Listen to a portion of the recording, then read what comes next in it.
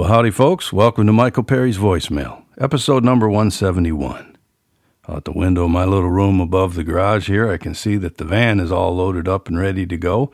Got a bunch of boxes of books in there like usual, but we got some guitars, too, because we're headed up north, way up north, to do a show in a tent. The Lake Superior Big Top Chautauqua.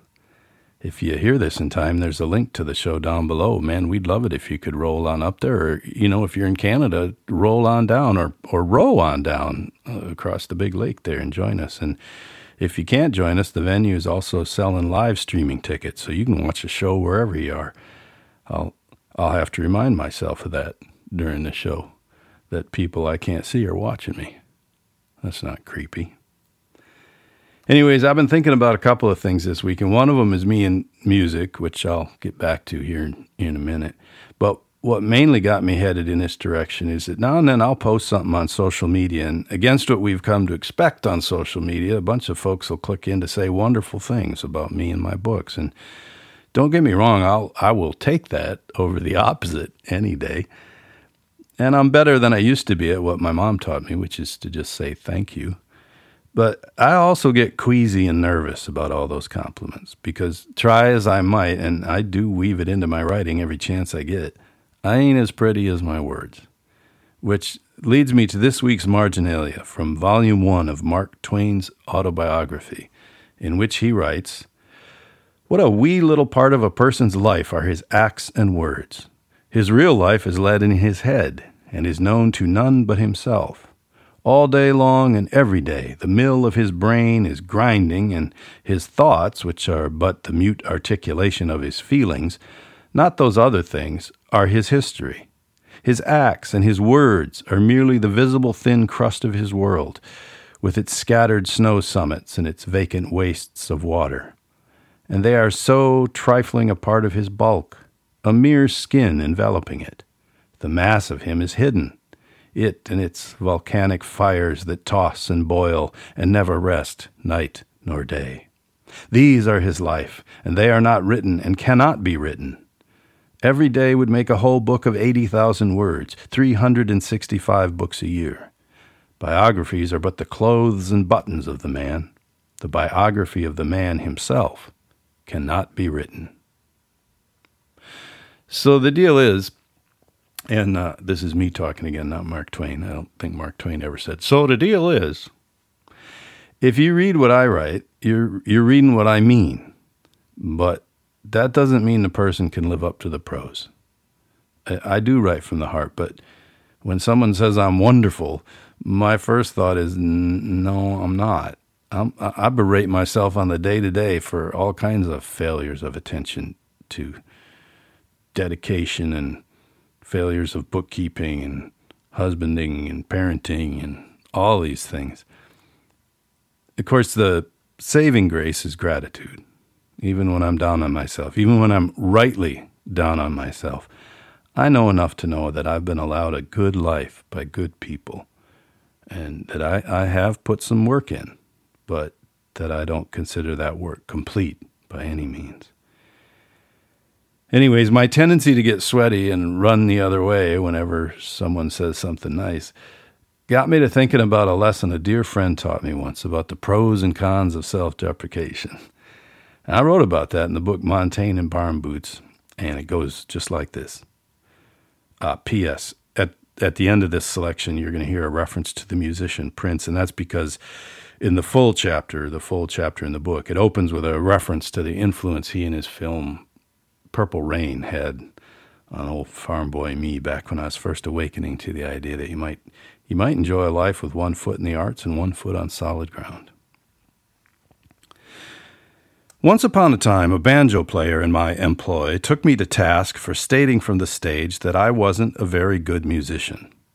"Self-deprecation is fine," he said, "but you're overdoing it." This threw some sand in my gears, as intended. Self-deprecation, as expressed by I Could Be Wrong, was the keystone of Montaigne's philosophy. He was forever reminding his readers that we really shouldn't listen to him. He warned us that many false opinions arise through the overgood opinion that we have of ourselves. And the writer Starabinsky notes how Montaigne characterized his own moral life as exemplary enough if you take its instruction in reverse. He also knew, as the writer Hugo Friedrich has pointed out and my banjo player was implying, that false modesty could veer too cutesy clever. There is a certain type of subtle humility that is born of presumption, said Montaigne. The writer Alain de Botton says that of all of this self-deprecation is Montaigne's lovely means of letting us know that our feelings of inadequacy are normal. I certainly appreciate this passage, and having undertaken to speak without distinction of everything that presents itself to my imagination and making use only of my own innate resources, if it happens, as it often does, that I by chance come across in the great writers the very topics that I have undertaken to discuss, recognizing how clumsy and slow-witted I am in comparison with them, I feel pity or contempt for myself. This is what I was getting at when I made those remarks from the stage. I was surrounded by musicians who knew their instruments inside and out, who had dedicated their lives to their craft, who could play with delicacy and nuance, all the dusty parts, as we say, in reference to those areas of the fretboard the rest of us never visit. As opposed to me, in my 30s, before I learned my first chord, I haven't learned many more, and play my guitar with all the nuance of a man-cutting brush. Every time we rehearse, I recognize how clumsy and slow-witted I am in comparison with the band that has my back. And writing? When I crack and read 2 pages of Dylan Thomas or Zora Neale Hurston, I understand I am in the Tour de France on a tricycle. But rather than triggering my own version of Montaigne's self-contempt, the words of greater writers leave me invigorated and thrilled that I'm even allowed to be in there swinging. Rather than run from the keyboard, I'm propelled back to it, determined, even in the mix of my magazine makeover pieces and my after-dinner yokel anecdotes and my library talks, to attempt a handful of beautiful things, to admire, then aspire. When the banjo player and I talked it over later, he explained that when I overdo the whole boot scuff act, I am implicitly denigrating the people who enjoy my work, and devaluing the time they took to attend and the dollar they chose to spend.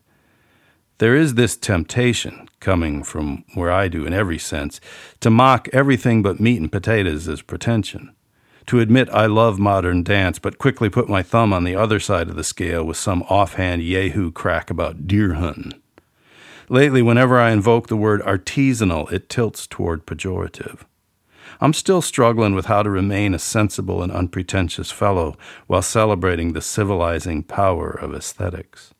I'm striving for a point of equidistance between snark and sanctimony. Perhaps this is what the critic Terry Teachout had in mind when he wrote that we must be careful not to become, quote, terrible simplifiers. As a critic, says Teachout, part of his job is to accept and revel in complication.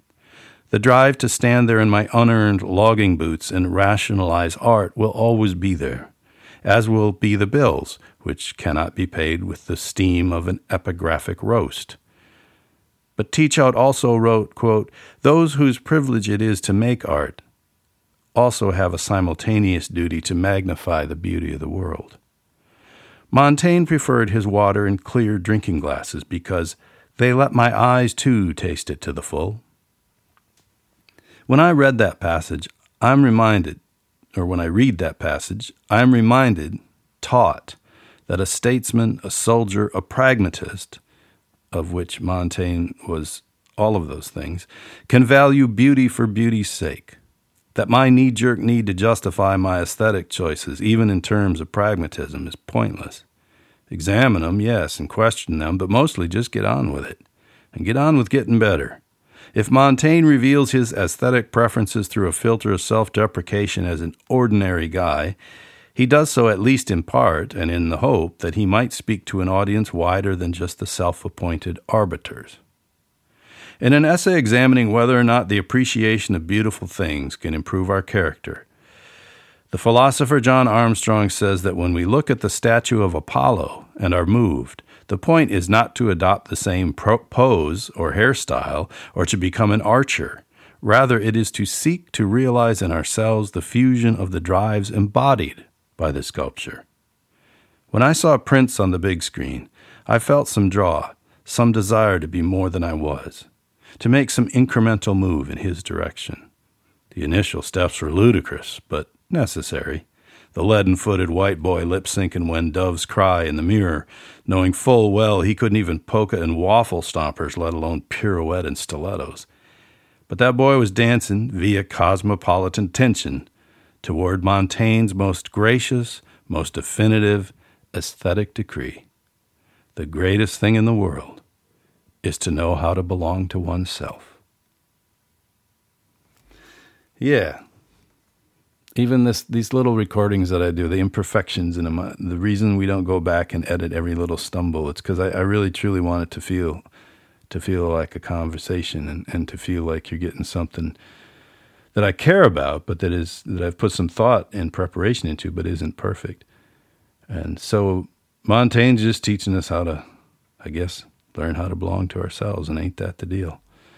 Not presenting ourselves as Prince or Apollo, but rather as someone aspiring to be Prince or Apollo.